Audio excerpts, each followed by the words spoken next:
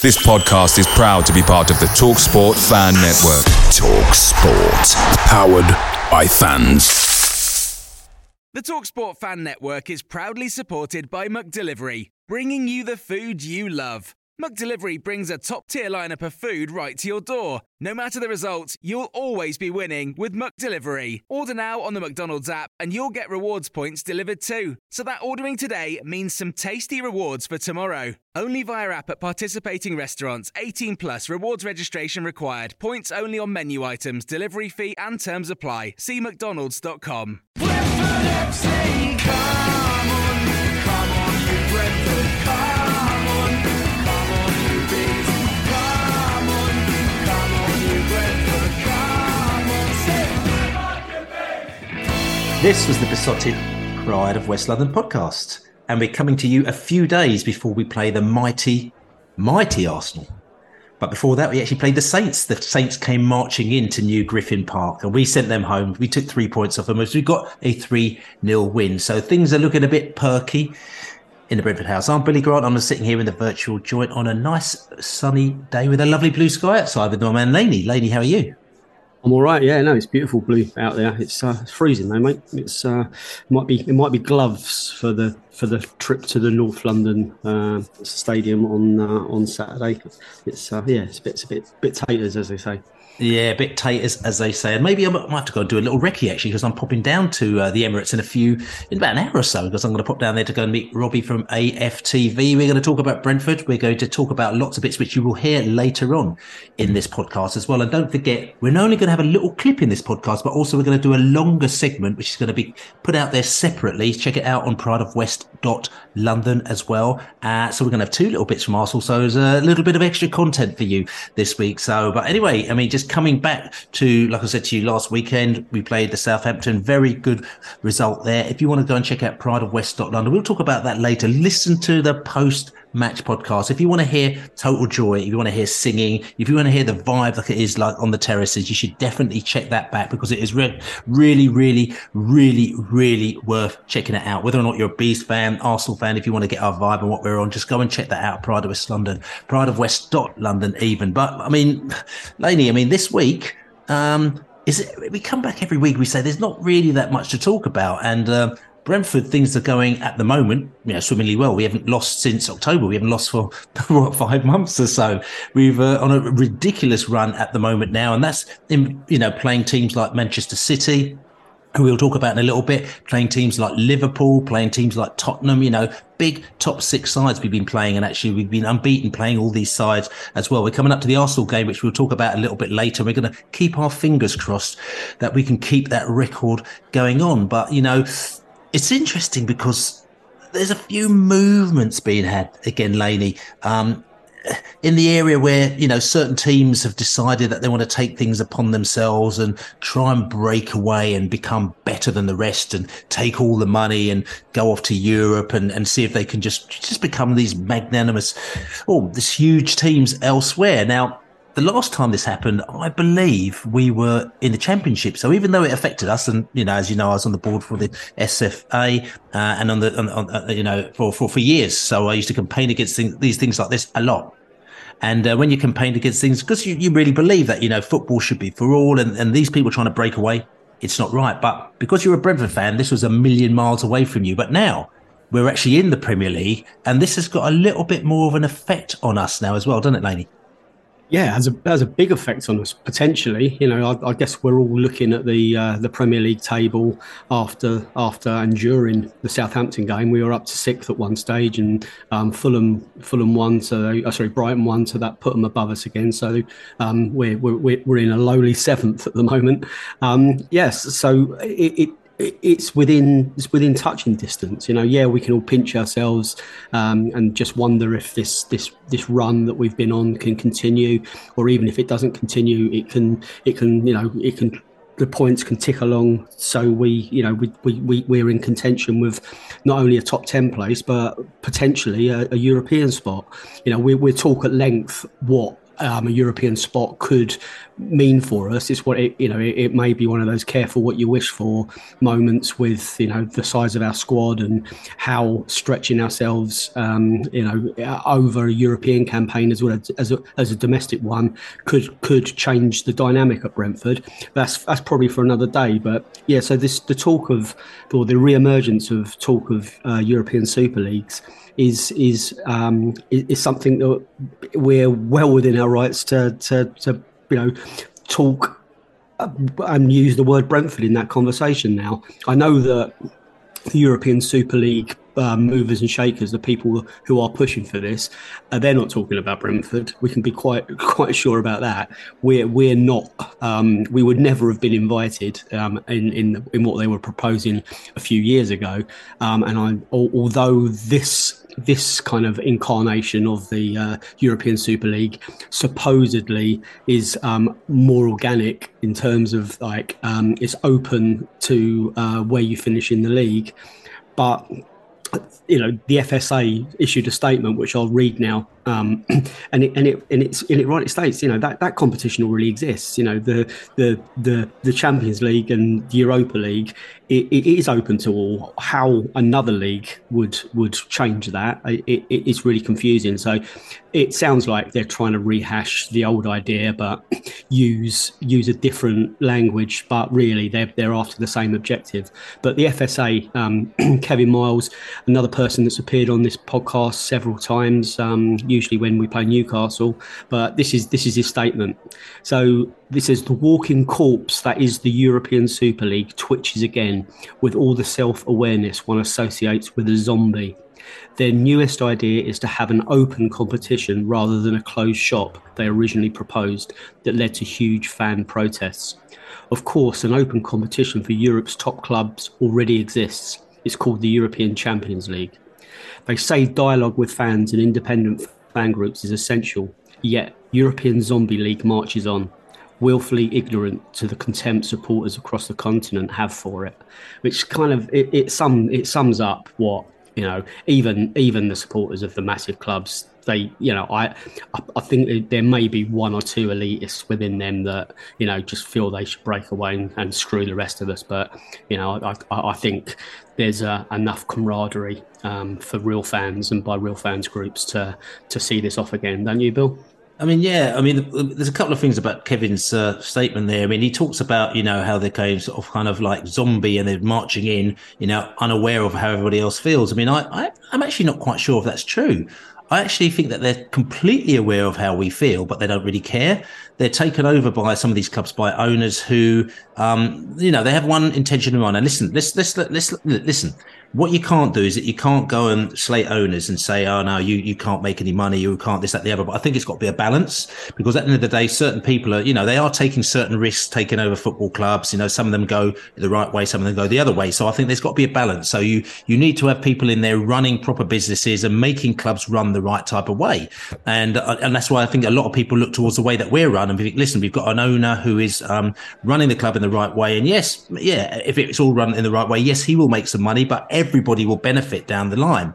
The fear that you have is that you've got these people coming in, throwing money in very quickly, hoping to make a quick buck down the line, and actually sort of destroying the fabric of what football is all about. And I think this is what the fear is with the European Super League. So I think it's almost like, like they tried to do it before. They thought, tell you something, I don't care what they think. We're going to go off and do it. And by the time we do it and we get our crew behind us and we're off to do it, no one's going to be able to say anything.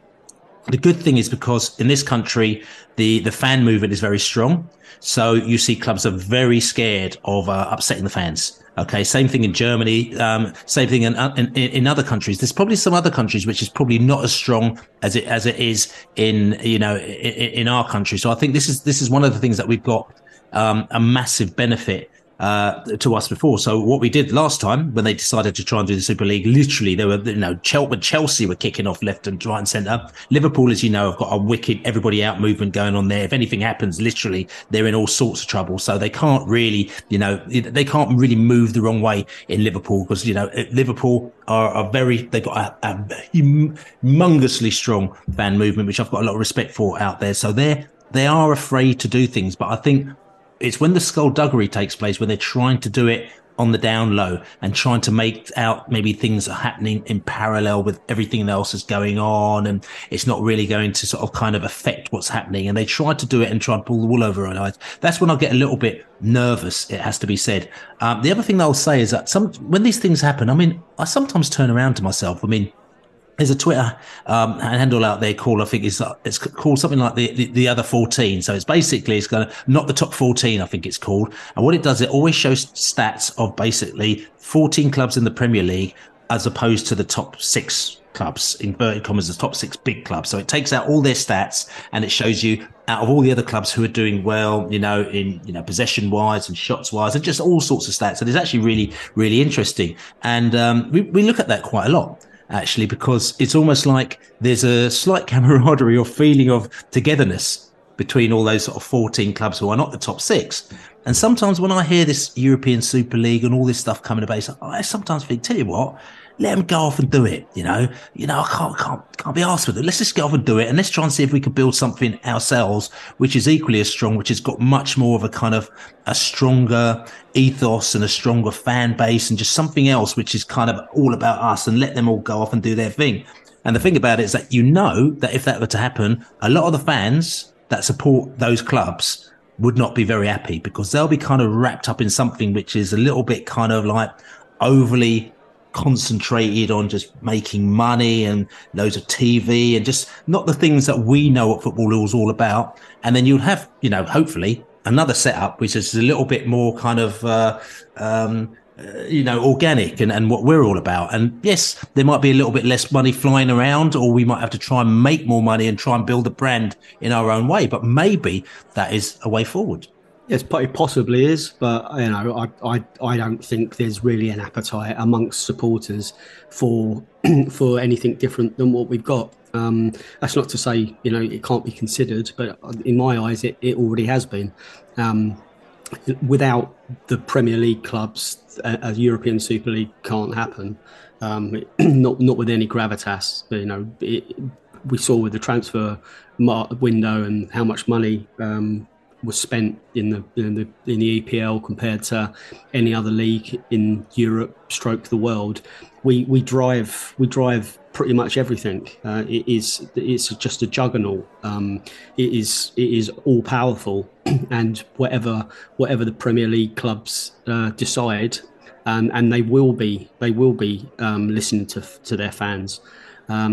It's just important that I think for the state of football, not only us, that this kind of greed doesn't happen, because we've seen it with so many things, like even with golf. The Saudis buying breakaways and sports washing happening on a colossal scale. This could be just another move towards that. And I know the Saudis are sniffing around Formula One at the moment. It's an inevitable creep, I think, and I don't see what's wrong with what we have.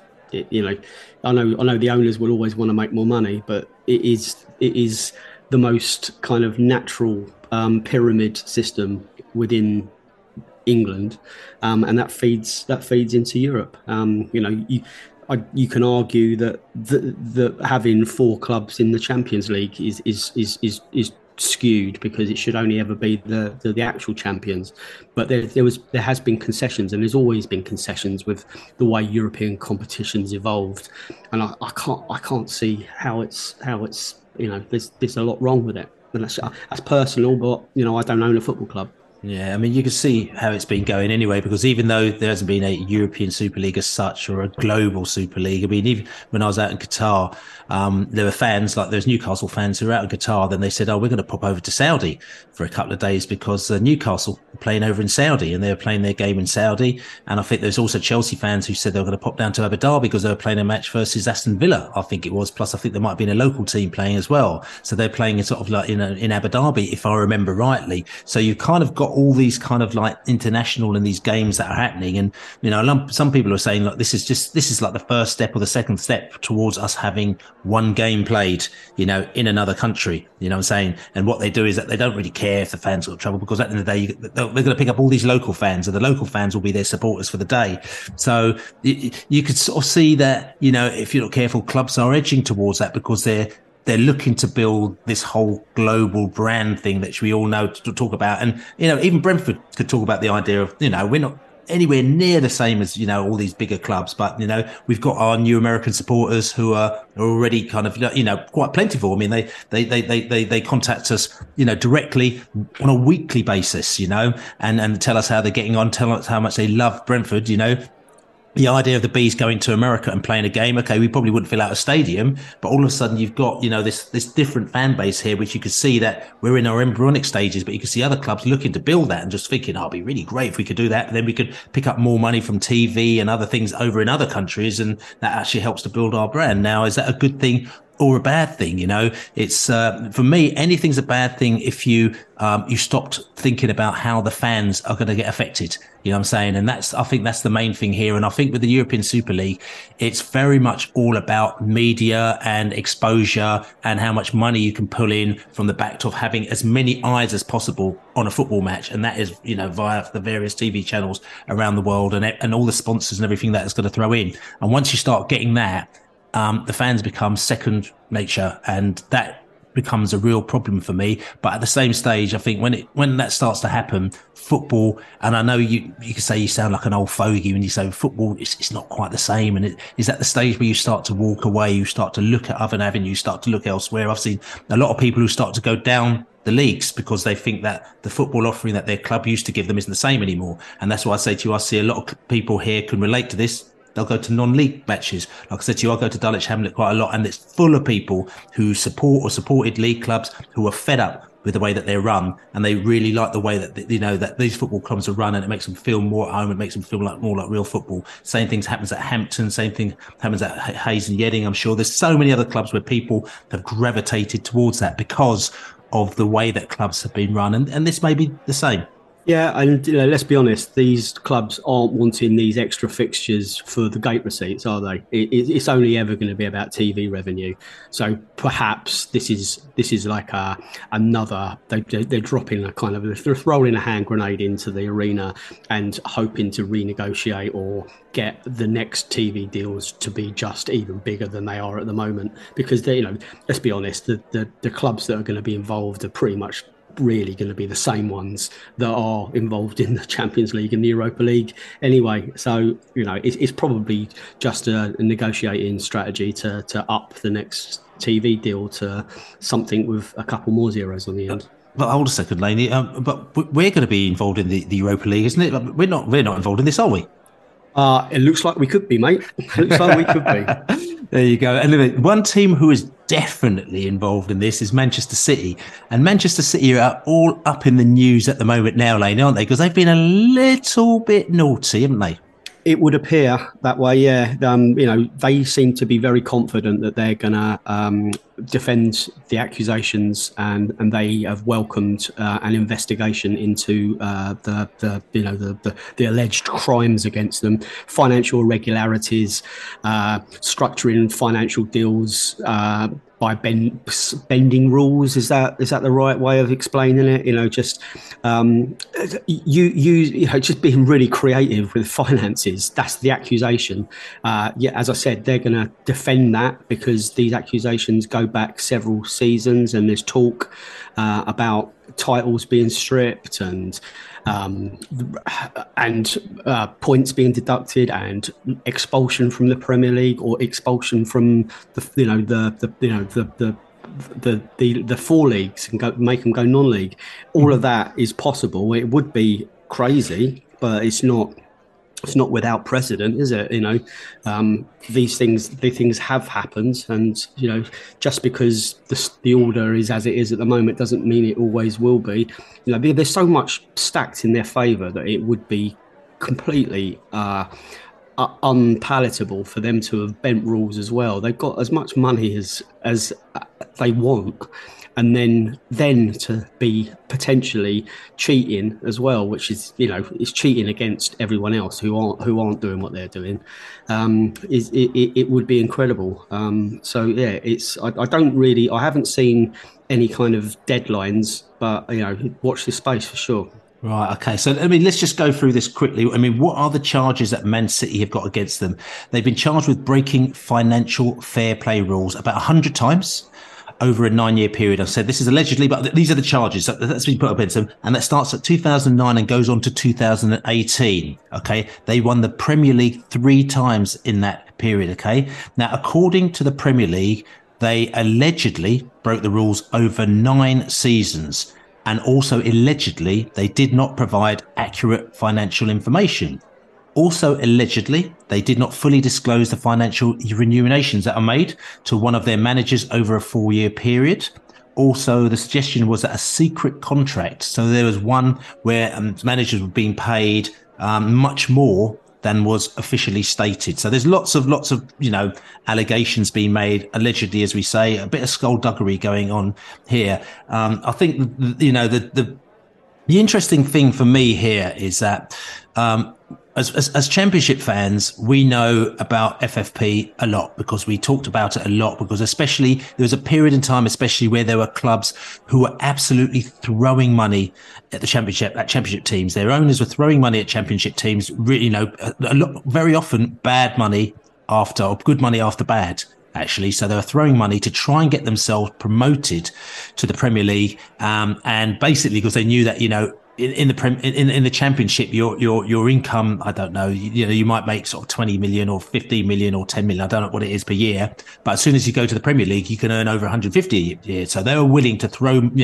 big money to try and get into the Premier League. And more often than not, it failed. So, the FFP rules were brought in to basically say that you can only spend a certain amount of money over a particular period of time based on what your income and your outgoings is going to be. And that's it. So in effect, you couldn't cheat. So you couldn't go and get one of these Saudi sheikhs and get him to just spend loads and loads of money and just like Monopoly game, just buy up all the houses on the board, right? And then you're going to win, because what's the fun in that? And what's the point? And also what it does is the difficulty is it drives the market up. So all the prices of players start going up. So all the smaller teams can't able to buy players because the market price has been pulled up, because a player who probably is worth 3 million all of a sudden is worth 25 million because somebody is able to buy him for 25 million and can try and buy up all the best players at higher prices. So it was an attempt to stabilize the market. So we knew all about that because we used to always moan saying we never got involved in it. We'd always have to sell our players when we had to, but we bought more players and better players, and we made money the right type of way,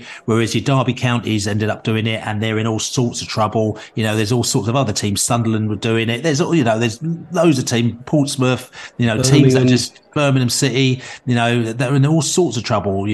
I suppose Sheffield Wednesday. Yeah, so big trouble from doing that. So we're very attuned with what FFP is all about. But the one thing, that I would say, and especially when, as we speak a lot to, the directors of football of Brentford, the people that work in Brentford, and we talk about a lot of these issues. And they also, they school us and tell us, what is going on and how it works within the system. And what they said is that, to be quite honest with you, once you get the Premier League, you don't worry so much about FFP because you're getting £150 million a year, and you stay in the Premier League for 2, 3, 4 years, you're laughing. So you sort of think, okay, fair enough. So you go to the Premier League, you don't think FFP is an issue. Then you get kind of situations where you've got Fulham, who spent a ridiculous amount of money one year. Aston Villa spent a ridiculous amount of money one year. You've got Everton, who spent, £500 million. And I was thinking, these teams meant to be spending quite a lot of money, but no one's still talking about FFP.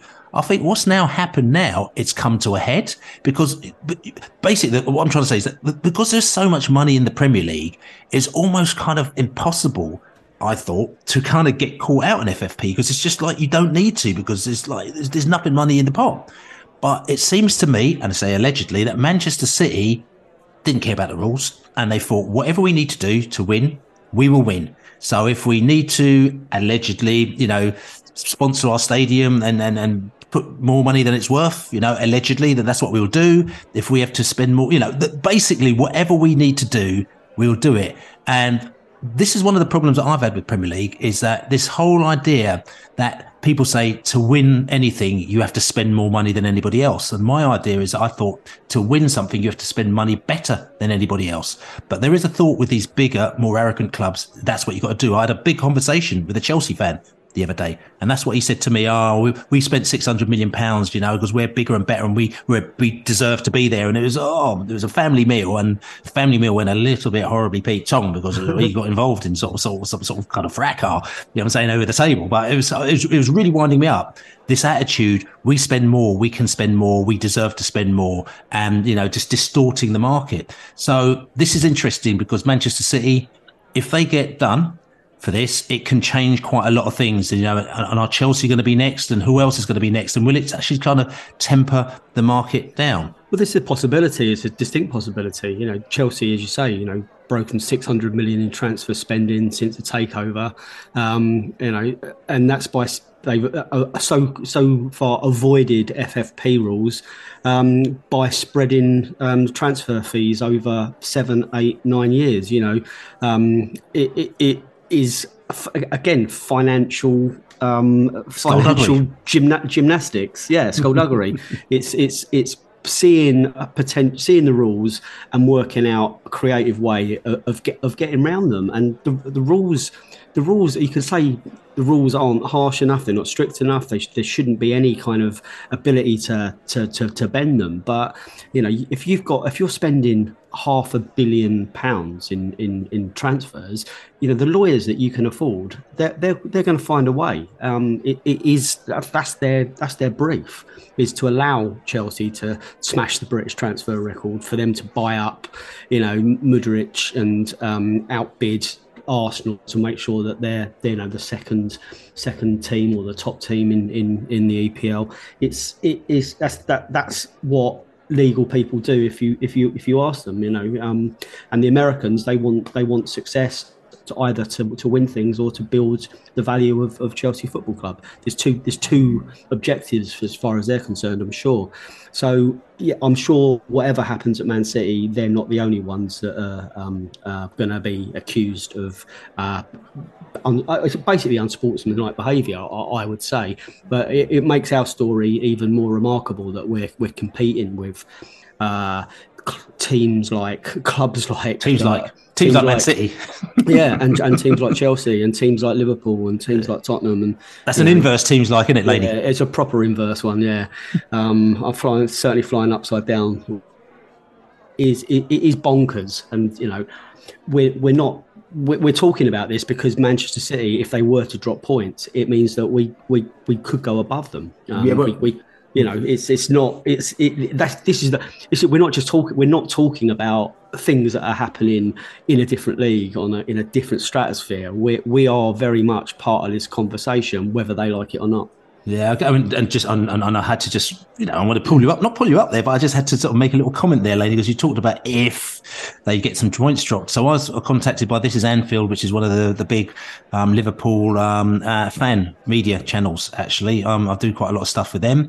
And they just asked a question because they're doing a little piece, because obviously they're very, very unhappy with Man City as well. All the Manchester teams they're not happy with. So they're doing a piece on Manchester City. And so they asked me, what our view is going to be of Brentford, as besotted, who we're, Brentford fan, one of Brentford fan media channels. And they said, look, do you think, that for Manchester City, what should be their punishment if they are found guilty? Should titles be stripped? Should they be relegated? Should they lose points? What do you think? Now, Lainey, I'm going to ask you the question. What do you think? If all these things are true about Manchester City and they're found guilty, what do you reckon? All of the above. I mean, I've got nothing against Man City fans at all, and I've got nothing against Manchester City at all. I have got a problem with cheating. Yeah. It has to be a level playing field. It needs to be as level a playing field as is possible, and it clearly it isn't. The accusation is it isn't if you allow this creativity to happen within a structure where not everyone is doing that, and all it does is encourage others to do that, because that's the only way they're going to compete. If X club is doing Y to achieve success at the cost of everyone else, then the other teams are going to just just do the same. What's good for the goose is good for the gander, and it can't be allowed to kind of to continue. Okay, so should titles be stripped then, Laney? I'd certainly. That's difficult. I'd certainly go for. I wouldn't go for points deduction. No. Just one. No. I don't. I wouldn't personally push for that one. I'd push league. So no titles. So no. So they not bothered. Not so bothered about that. Titles remain. Okay. Should they be relegated? Yes. Okay. Relegated to which division? Out of the league. Out of the league, so to non-league. Manchester City will be playing, they won't be playing Wrexham because they'll probably get promoted. They'll be playing Boreham Wood. So yes. Would you go to Boreham Wood versus Man City? No. It's just a question. I'm just asking. I'm saying. So should they also have, if they get relegated, then should they also have points deducted this season? Possibly. Yeah. So they should be points deducted and relegation. Yeah. So how many points deducted do you think? 30. 30 points deducted, which means that they'll be on 15 points. They'll be, so I'm not even sure where they'll be in the league. They're probably not going to be as bad as Southampton still. Southampton will probably be below them, even with 30 points deducted. So 30 points deducted, do you think is fair? No, yeah. Let's deduct them 100 million points, and so at least they get a world record, but as lowest points ever in any competition. They can have that in the Guinness Book of Records, but it's basically to push them into non-league would mean a 4-year punishment for them. They'll be back. And they'll be back in the top flight within half a decade. So it is only a short-term fix, but it's a clear message. Okay. All right. Okay. So cool. So Manchester City are out of the league next season. They're going to be at the bottom of the league this season, which means that Brentford will finish at least 6th in the league on the way to our European tour. It's all looking very rosy. So, and obviously, listen, talking about European tour, we got 3 more points towards our European tour at home against Southampton on Saturday. We're going to have a little drink. We're going to come back and we're going to talk about that Southampton game.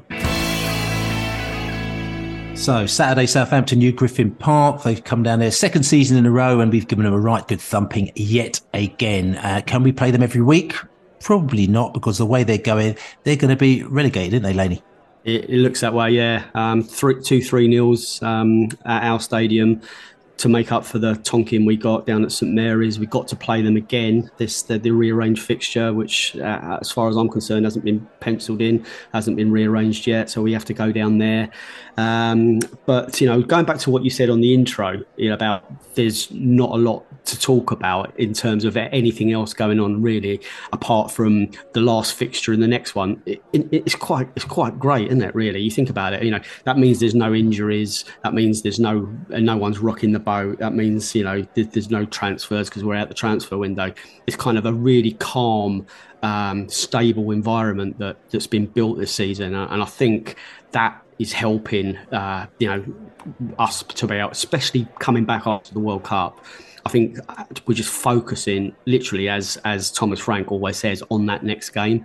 Doesn't seem to be any distractions apart from the Ivan Toney situation, which again that's a dark cloud that is going to be kind of coming our way at some stage between now and May, I would imagine. But yeah, it's helping build that atmosphere where the players can just build on the previous week's performance. And I have said, the unbeaten run will of course come to an end at some stage, but it just gives you the confidence to think that we're just going to take that on the chin and just carry on. So yeah, it's great. It's an incredible moment in time to be a Brentford fan. It is indeed a brilliant time to be a Brentford fan. And talk about Brentford fans, tell you what we're going to do. Instead of us talking about this Southampton game, we're going to go back to the match on Saturday. We're going to have even a slightly more extended listen to what the fans had to say, because there was so much happiness going on. And we look about halfway through the season and we thought, let us just sit back and instead of us talking, let's hear exactly what the fans had to say directly after that Southampton game. Really good. Good performance first half, even before the goals came. We look fast, efficient, clinical. It's a strong team we've got out there now. 2 goals is perfect timing just before half time, but comfortable all the way through. Let them have their 10-15 minutes, start of the second half. Really good. Rico immense. Again, me immense. midfield, Norgard, Jensen. It's a decent team. We haven't lost for 5 months. We haven't lost for 5 months at all, which is long time. Happy New Year, Happy New Year, Happy New Year. It's characters Happy New Year. They're all happy. Bees are happy. Bees are happy. What a result! Again. Yeah, we just look really good at the moment. I mean, Saints were pretty poor. Let's be honest. They scrapped a bit after half time. They had the odd moment in the first half, but the only team that looked like they're going to have any quality to win that was us. Matty Jensen, I thought, was sublime today. Deserved his goal. Ivan relatively quiet, so some credit to Saints. They maybe had some success there, but yeah, we're just in great form. Interesting game now at Arsenal next week. Listen, we just did what we had to do today. Again, there was no real pressure, was there? Absolutely not. Highly satisfactory result that. Demolished the team that's going back down in the Championship, or going down to the Championship 3-0.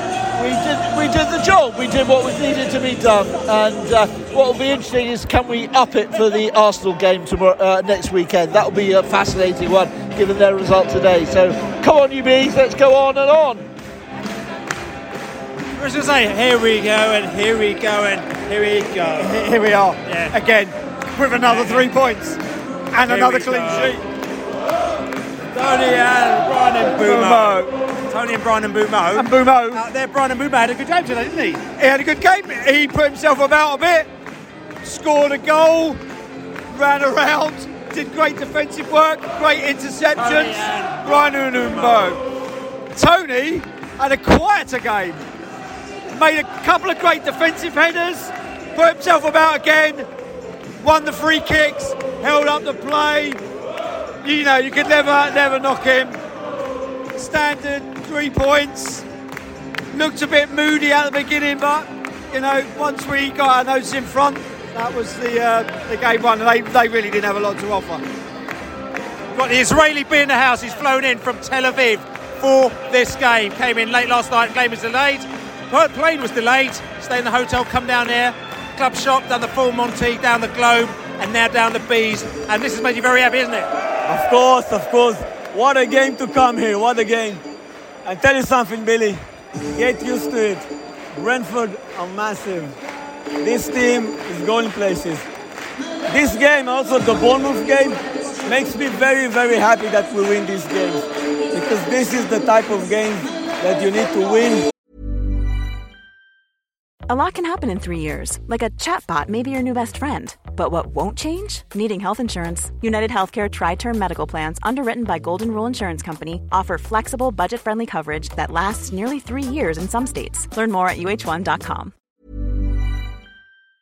Picture the scene. All of your mates around, you've got your McNugget share boxes ready to go. Partner this with your team playing champagne football. Perfect. Order McDelivery now on the McDonald's app. There's nothing quite like a McDelivery. At participating restaurants, 18 plus, serving times, delivery fee and terms apply. See mcdonalds.com. To get to where we want to go. And this team want and can go places.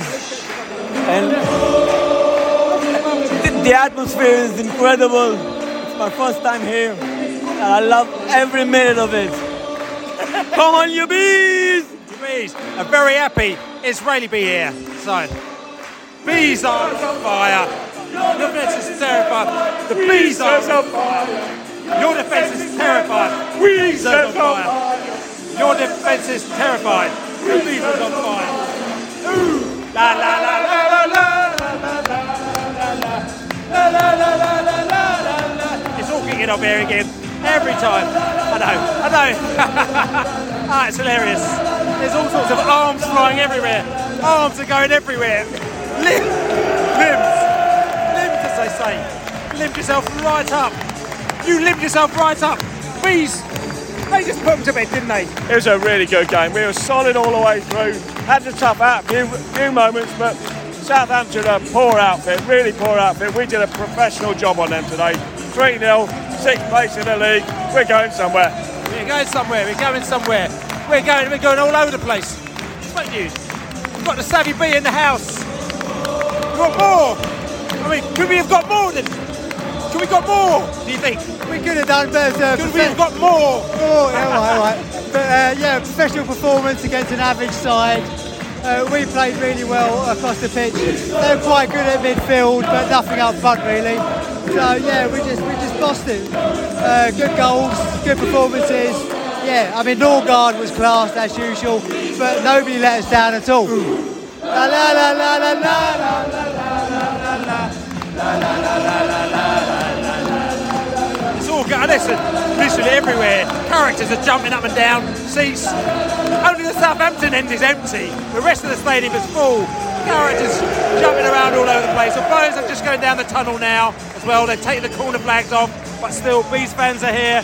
West Stand is packed. South Stand is packed. North Stand is packed. Characters are well happy.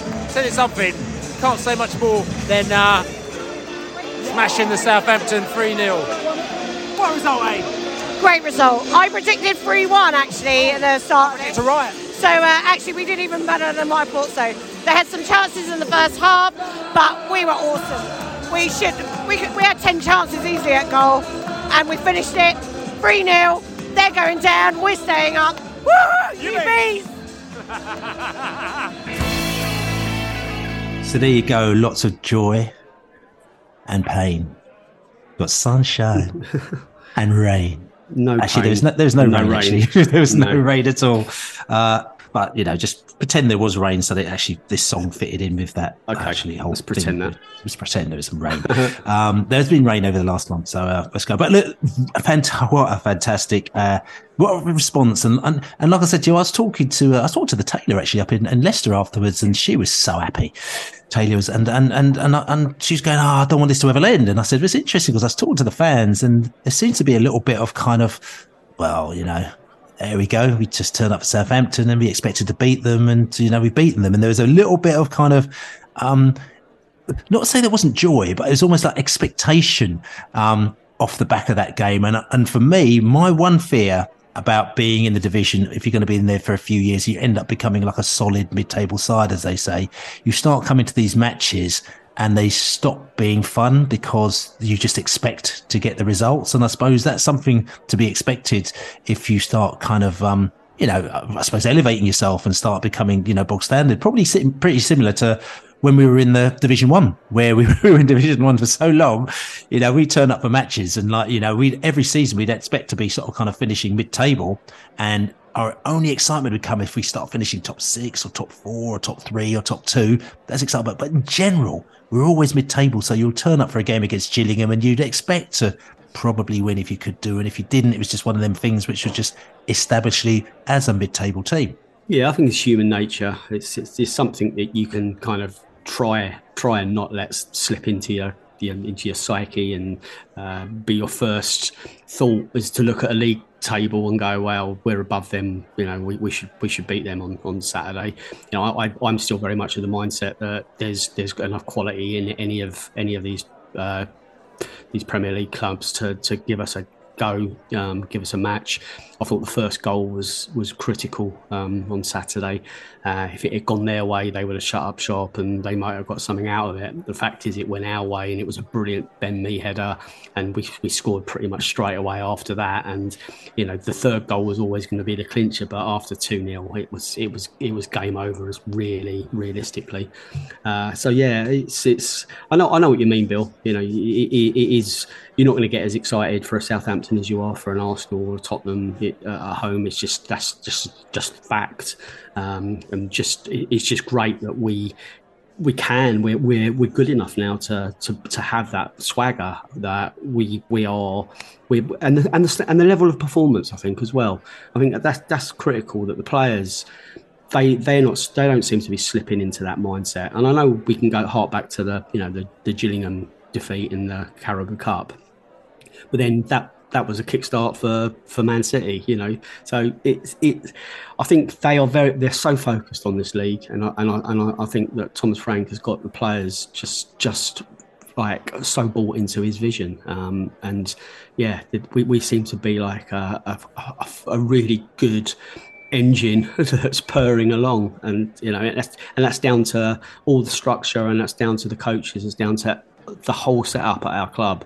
It seems to be performing at a very high level. Yeah, and talking about Ben Mee once again got the Besotted Global Player of the match. He actually tied with Brian Mbumo, but again, he got more second places, so he actually moved into the player of the match again, and he's got 5 man of the match performances now, which is much more than anybody else. Actually, he's been an absolutely tremendous signing. Thanks to Dave the Tasmanian Bee once again for tucking into doing this player of the match every single week. Actually, and at the end of the season, we're going to top them all up, and we're going to see who is the player of the season, which obviously at the moment now it looks like it's going to be Mr. Me, unless somebody comes around and does a Buffalo Girls and comes round the outside. But Ben Mee, again, we could talk about him week in and week out. He's tremendous, isn't he, lady? I mean, that header was the technique is just so spot on, wasn't it? I'm glad he got up from it. It looked like he damaged himself, and you kind of like you see someone go down. They came on. It's clearly a head injury. You're thinking, concussion. Can he, whatever. You fear the worst. The same with Rico. Towards the end of the game, hopefully it was cramp, because he pulled up, and you're thinking, actually, should we just take him off and play with 10 men for a few minutes, because he's so important. It's too important to keep him pushing on and risk aggravating an injury. So, but me, he's clearly the best ever free signing we've ever had. I include Christian Eriksen probably in that. It shows you he's shored up defence. I know Christian Eriksen gave us the quality going forward in an offensive way, and it kind of like made up for being leaky at the back. But now we've cut out so many of those goals because Mee's there marshalling and performing week in, week out. And what a nice guy as well. Green Me indeed. Yeah. But for people who don't know, he's very green. He's vegan, and he's got all sorts of projects going on to basically to create a greener world, hasn't he? He drives around in his green Porsche as well. He's got an electric Porsche, and like I said to you, he's got all sorts of sort of kind of projects to try and kind of to environmental projects, which he very much believes in. That's right. I mean, actually, he's talking about that as well. I bought a new electric car the other day as well. I mean, and again, this is the first. I talked to you about it, Laney, the other day, because I was saying to you, I wanted to do the podcast. Remember, I said to you, let's do a podcast on Wednesday afternoon, and you said, why is that? He goes, well, I've got this new car and I've got no idea how to fill it up. Saying it's electric, and they didn't explain to me how to use it at the old car dealership, like I say. So I was sitting inside Waitrose trying to work out how to actually fill this bloody car up. It was a nightmare, and I had to wind the window down and ask this little Japanese guy who's in the car next to me and said, excuse me, please, but I've got no idea what I'm doing. Could you tell me what to do? And he sort of showed me what I had to do, and I was like, oh no, so I've got to sit here for like an hour now. So I rang you up and said, ladies, you're basically doing a podcast. I've got to sit here for an hour in the bloody supermarket car park. So anyway. And what did I say? You said absolutely no interest. Yeah, well, you'd have to ring Ben up and go little charging parties together. Right. That's right. We could talk sort of green concepts, actually. You know what I'm saying? So I had to turn up in my green shirt and green slippers and everything. You know what I'm saying? Yeah, but what a player! It's just incredible. So the header was the perfect break, the icebreaker of the game, and then obviously we had that superb Josh Da Silva pass out to Wisa, and then he selfishly crossed it over for Brian Mbumo to slam the ball home. It was lovely. All good, mate. All good. So listen, just quickly, just going back to this game and looking at the positives and the negatives of it. Brentford, we created a high number of chances relative to our possession. We were effective at creating goal scoring opportunities from the flanks and also from counter attacks, and we were strong at finishing. Southampton they only stole the ball often from us. Okay, weaknesses in that game, we had no significant weaknesses, and Southampton were poor at finishing.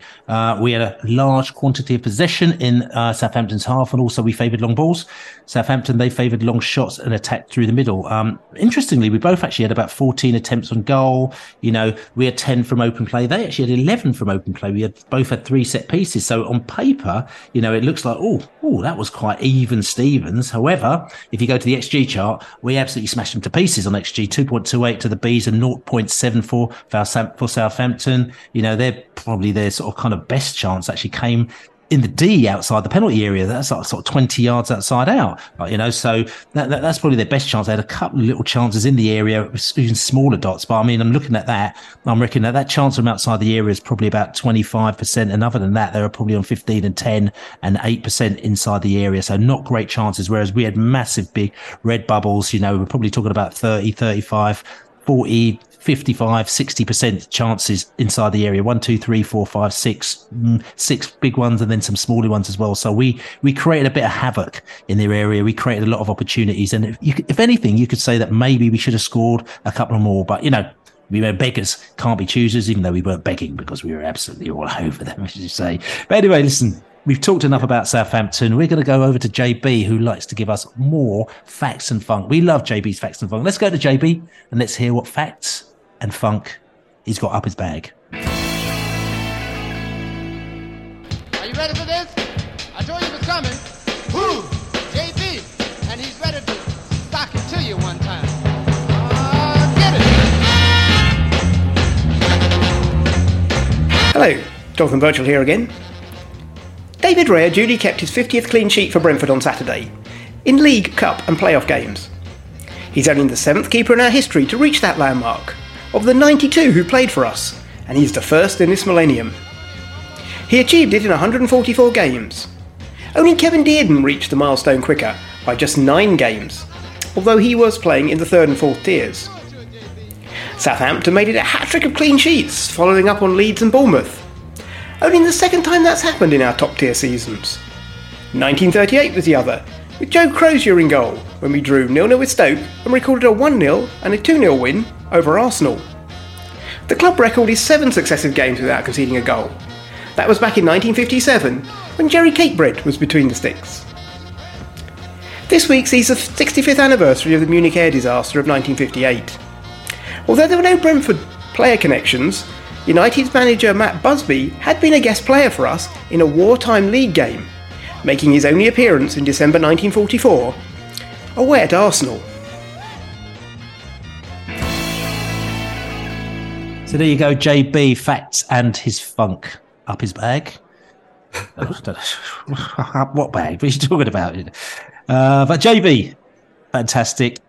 He just comes in. Like I say, I get stunned by the stuff that he comes up with. I don't know how he siphons that information out. We need to find out. We need to go down to JB's house and go into his little den and see what he's got there, because we might need a bit more facts and funk in different areas. Bring him up, see if he's got a charging point as well, Bill. That's right, actually. To be fair, that could be quite handy, JB. I might be around next week to see if you can help us, because this solar power thing isn't happening at the moment now. It seems to be taking far too long. But anyway, Saturday, Arsenal. We're going to the Emirates. Should we call it Highbury? Emirates is a bit corporate, isn't it? It's like, That's its name, though.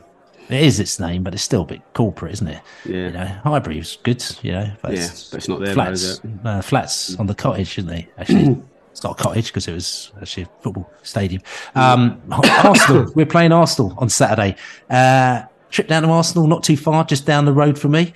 And lots of bees going down there, 3,000 tickets sold. Looking forward to that match. Arsenal, I have to put my hand up and say I think that they were the best side that we played so far this season. They were very good when we played them, and we had we couldn't, that was it. We just said, fair play to you. You take the 3 points. You've been very good this season. And they looked like they were going to be sort of steaming the league, doing very well. But all of a sudden, Everton came along with their Sean Dyche character, who's just stepped in, and he's caused all sorts of problems in the Arsenal camp, hasn't he, by Everton going out there and actually winning a match, which was a rare thing in itself. So Arsenal fans are probably a little bit nervous now, and knowing that they need to get themselves back on track, even though Manchester City, knowing that, Laney's law says that they're going to get subtracted about 1,000 points, so they're not going to be a problem this season, because they're going to be relegated to the non-league in about 6 months' time as well. So that's not really an issue, but still, I think Arsenal fans want to make sure that they that things are, just in case the points aren't deducted and they don't get relegated, that they're still going to maintain that top spot. So the Bees coming down, as we do, with our shoulders kind of rolling a little bit and not really worrying too much, because I think we went there with a little bit of fear last year. I think we got a little bit less fear because we've got nothing to lose at the moment. Now we're in 7th place, and if we win, it's great. And if we don't win, it's not a big deal. And that's not really the Brentford team that you really want to come down to Arsenal, is it? Or they do. No, they'll be supremely confident. Let's be honest. Their fans will be licking their lips at the thought that they can put last Saturday's defeat behind them, and Brentford are going to just roll into town and just roll over. You know, the Man City result and our unbeaten run shows that there's more about us this season. We didn't turn up last year. I mean, it was probably one of the lowlights. In fact, the 2 visits to that stadium have been pretty lowlights from my point of view. I know the Alan Judge goal was great, and the Norgard goal right at the death last season, but it was like constant. That was, you know, the Norgard's was just really consolation. I know it made the scoreline a little closer, but I don't think the game ever was. I want us to go there and perform, Bill. I don't want us to go there and kind of, yeah. I don't want the repeat of last year. And from what I've seen, that won't be the case. But although we did kind of do that at Ellen Road, where, you know, we just kept our shape and you know, we were happy not to lose. I think there's at least a point to be had there, if not 3 on another memorable day. You know, whether we got another one of those coming our way, you know, imminently, we'll see. But we know that our team's capable of it.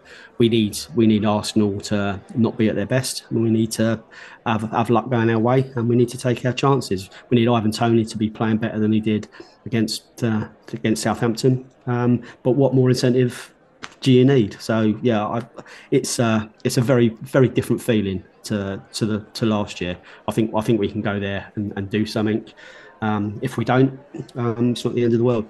It's not the end of the world at all. Listen, I'll tell you what I'm going to do. I'm going to pop out a little bit. I'm going to pop down to the Emirates or the Highbury or whatever they call it, okay? And I'm going to have a little chat with Robbie from AFTV. And he's just going to give us a few little clippets and snippets and thoughts on the Brentford game on Saturday as well. But don't forget also there's going to be a longer interview with Robbie as well, which is going to be on prideofwest.london. We'll drop that maybe at Friday at some stage, actually, or maybe Friday afternoon, or I don't know when it's going to be. We'll let you know exactly when. So we're going to have Robbie on air, but don't forget to check out a separate longer interview with Robbie about Arsenal and Brentford and all sorts of stuff as well. But I'm going to pop off to the Emirates now, and then I'm going to come back and I'm going to let you know exactly what Robbie had to say. You're going to drive in your car, or are you going to get the tube? I think I might get the tube, actually. So, yeah, standing outside the new Highbury, the Emirates Stadium, with Robbie, the man from AFTV, Arsenal Fan TV, known Robbie from time. Robbie, how you doing? I'm good, man. I'm good. Yes, and I'm looking at you. You're shifting from left foot to right foot here. Very nervous, you know. No. I'm just cold. Big game on Saturday. We've got the Bees coming on Saturday. First of all, I'm going to say to you that this is the little 10-11 questioner with Robbie, because we've done a full-on longer interview, which is going to be on prideofwest.london. We're going to drop it a little bit after this podcast, or maybe by the time you've listened to this podcast, you can check it out. Like I said to you, Pride of West London, and we go into things in a little bit more detail. But Robbie, I'm just going to go on a quick fire one on you. So fire away. Listen, Robbie, this season, Arsenal, big smile on your face because you're top of the league. Your season, just give it marks out of 10 and why? Marks out of 10, I'm going to give it a 9 because it's exceeded all expectations. We've been consistently good this season. Apart from last week, we slipped up. We've only lost 2 games this season. So, yeah. Did you lose to? Everton and Man United away. So, and both of those have been away games. So, yeah, I'll give it a 9 at the moment. Okay, that's good. And the best team that you've played this season? Best team that we played this season, I think probably Man United when we played them here at the Emirates. I thought they played really well that day, even though we dominated the game, but they always looked dangerous. So I'd give it to United when we played them at the Emirates. Okay, score was that one, was? We beat them 3-2. Okay, and the worst team you played this season? Worst team we played, probably Nottingham Forest here, even though they've picked up a lot since we played them, to be fair to them. But when we played them here, we put 5 past them, and it could have been more. Okay. And listen, I'm going to say your favourite match this season, the one that put a big smile to your face. Favourite match this season, listen, without a doubt, it was Tottenham away. You know, going there, turning them over, 2-0, could have been more, should have been more. Right, seeing them all walk out about 15 minutes before the end with their tails between their legs after they were running up their mouth. Tottenham away this season. We beat them at home as well, but we hadn't beaten them away for 9 years. So to do that, that's my favourite. Okay, and the worst match for you this season? Worst match, probably Everton last week. You know what I mean? They really had that new manager bounce with Sean Dyche. They deserved to win. They played well. They're very direct. We didn't really cope with it well. And we had a lot of players who were sort of below par. So I'll probably say that Everton game. Okay, and Arsenal player, who is the Don this season? One player. Oh, it's hard to pick, man, because there's been so many good players. Oof. Cogs are whirring. I'll probably go. Let me go Martin Odegaard, because he's been at the heart of everything this season, and I've really loved what he's done as the captain. I'll give it to Odegaard. Yeah, he's a good player. Hopefully, he's not going to be doing it on Saturday. You know what I'm saying? So, who needs to do his homework? Needs to do a little bit better.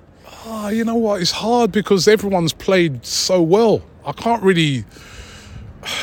If I'm being ultra harsh, it'd probably be Kieran Tierney, but that's just because he hasn't played bad. He's been excellent. It's just that, Zinchenko's just been a bit better than him. So, but he has not been. No, I don't even want to say that because he hasn't been. We've just been good. All players have been good. Okay. So listen, the Brentford player that you fear, other than Ivan Toney, we all know about Ivan. Who else do you fear? Is it Mbeumo? Fear him. He's quick. He's direct. Dangerous player. Very, very good on the counter-attack. Very strong. Rate him. Okay, so what worries you about Brentford?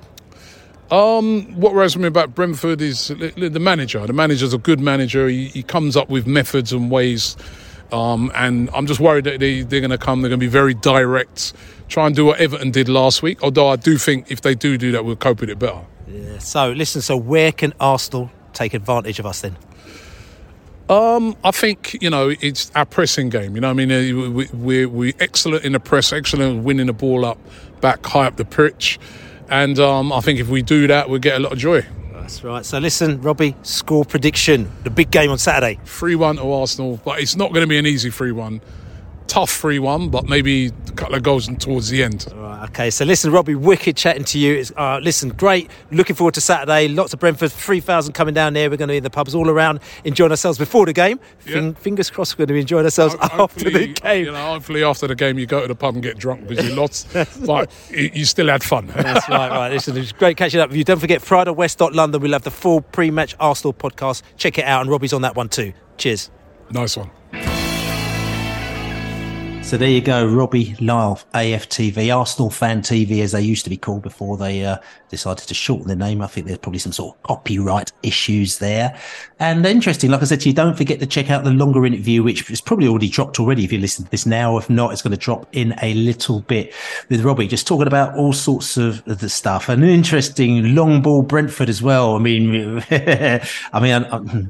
does he still think we're long ball Brentford? Do you think we're long ball Brentford, Laney?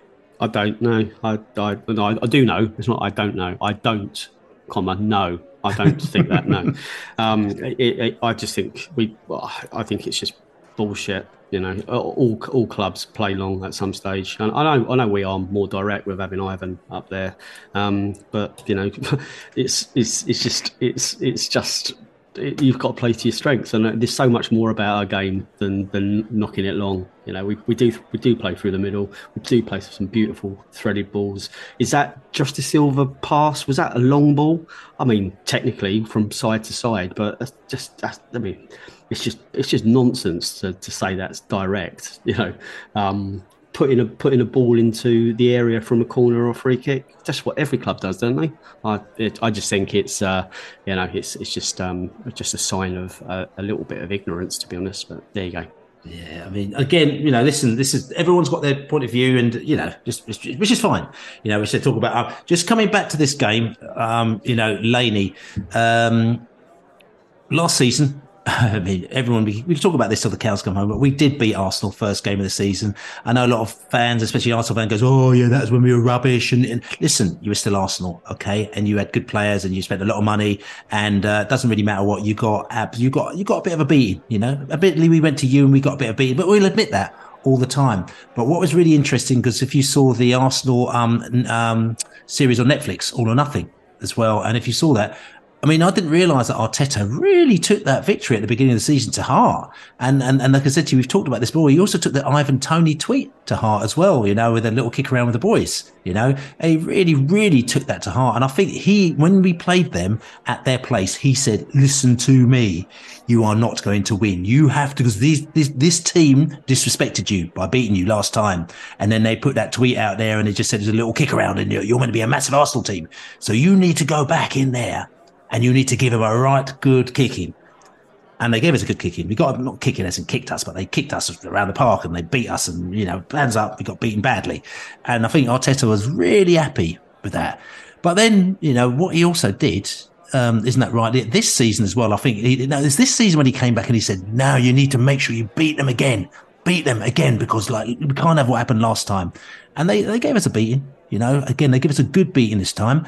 But then to rub it in, he went out and put in some 15-year-old and made him come on the pitch for his first and only ever game. And I think that was a little bit of a rubbing salt in the wounds to the victory.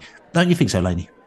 Yeah, it was. I mean, he's clearly been rattled. He's been triggered. Ethan Nwaneri, he came on like a 15-year-old. I think he was the youngest ever Premiership footballer, if not the youngest ever Premiership. He was certainly the youngest ever Arsenal player to be involved in a match.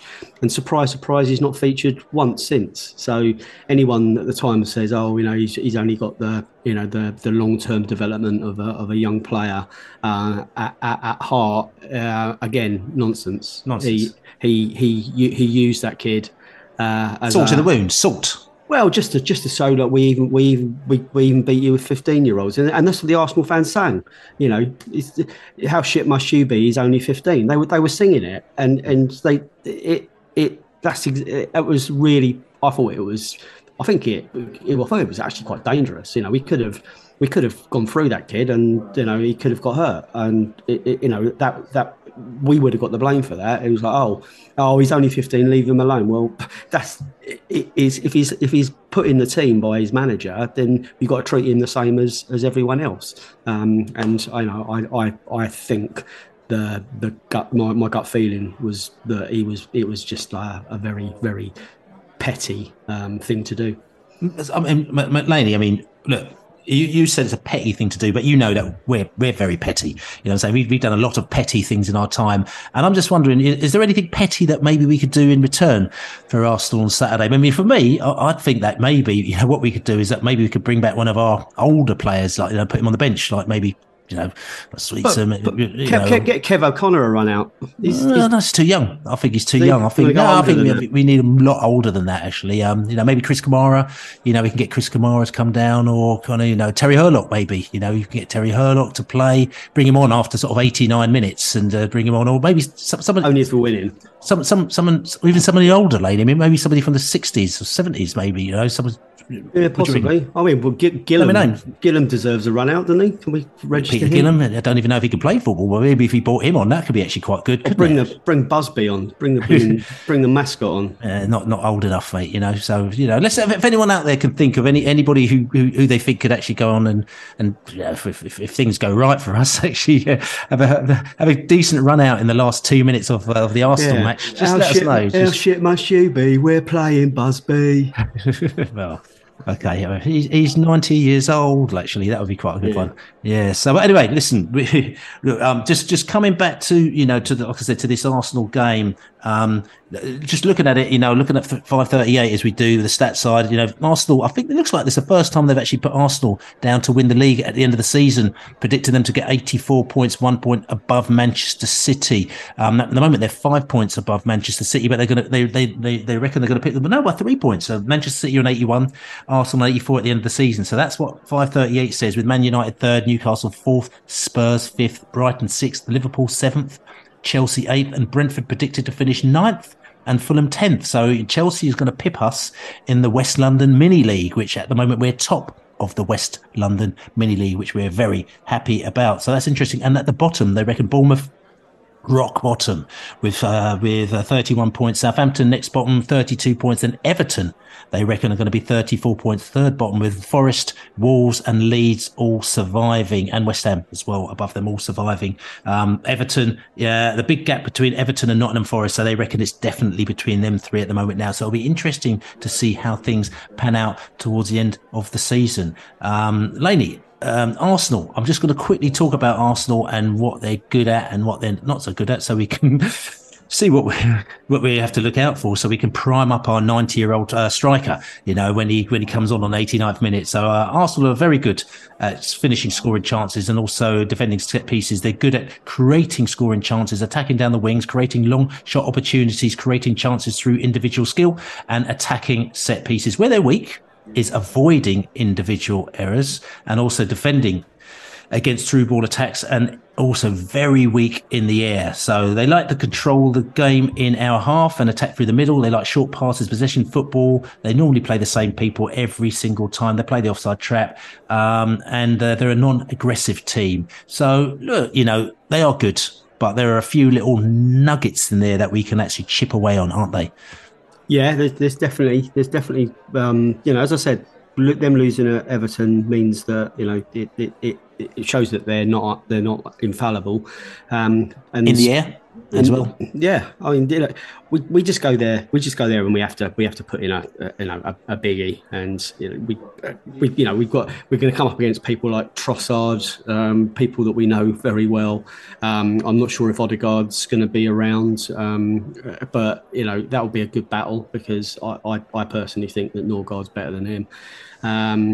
It's Saka, Nketiah, Martinelli, Xhaka. They're all great players. Zinchenko, since he came from Man City, he's been great. But I think there's joy at the back. I think Ramsdale is a great keeper, but what he's got in front of him, I think we can get behind him a few times.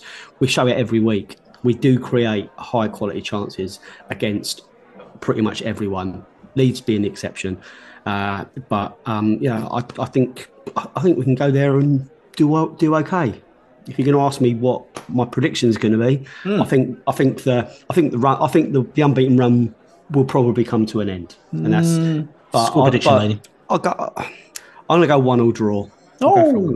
So it won't come to an end. So it's going to be it's going to still be unbeaten, and it's going to be a tight game in ladies' books. Tell you something. I tell you what, I was going to go for a 1-1 draw, but I'm actually going to go out on a limb here, because I think we've got to have one. We had the Liverpool result, which actually kind of surprised everyone at the time. But looking how Liverpool are playing recently, actually, it probably wasn't much of a surprise. But we need to have one surprise result in a season, and I'm going to go for this one. I'm going to go for a 1-0 tight win to the mighty Bees. Well, Man City wasn't a surprise.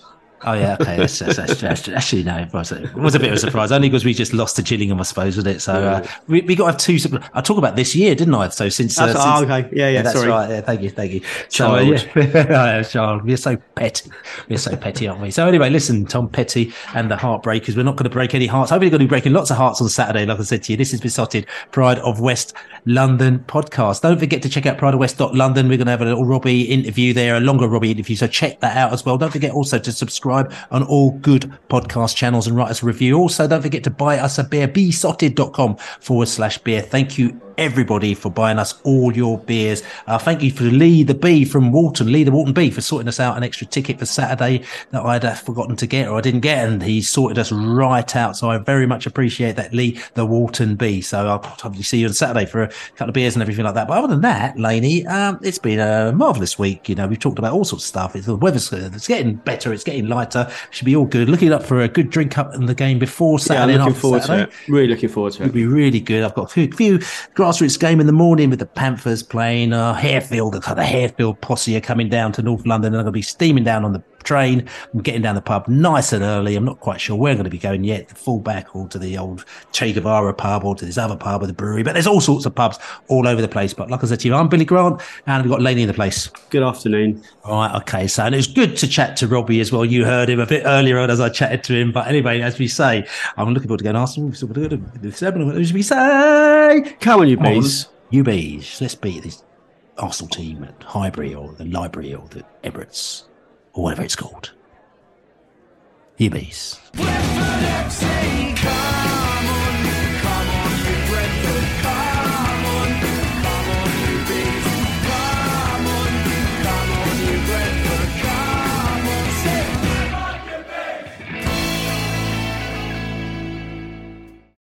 Away days are great, but there's nothing quite like playing at home. The same goes for McDonald's. Maximise your home ground advantage with McDelivery. Order now on the McDonald's app. At participating restaurants, 18 plus serving times, delivery fee and terms apply. See mcdonalds.com. Every year, one thing is always predictable. Postage costs go up. Stamps.com gives you crazy discounts of up to 89% off USPS and UPS services, so your business will barely notice the change. Stamps.com has been indispensable for over 1 million businesses just like yours. It's like your own personal post office. No lines, no traffic, no waiting. Sign up with promo code PROGRAM for a 4-week trial plus free postage and a free digital scale. No long-term commitments or contracts. That's Stamps.com, code PROGRAM. This podcast is proud to be part of the TalkSport Fan Network. TalkSport. Powered by fans.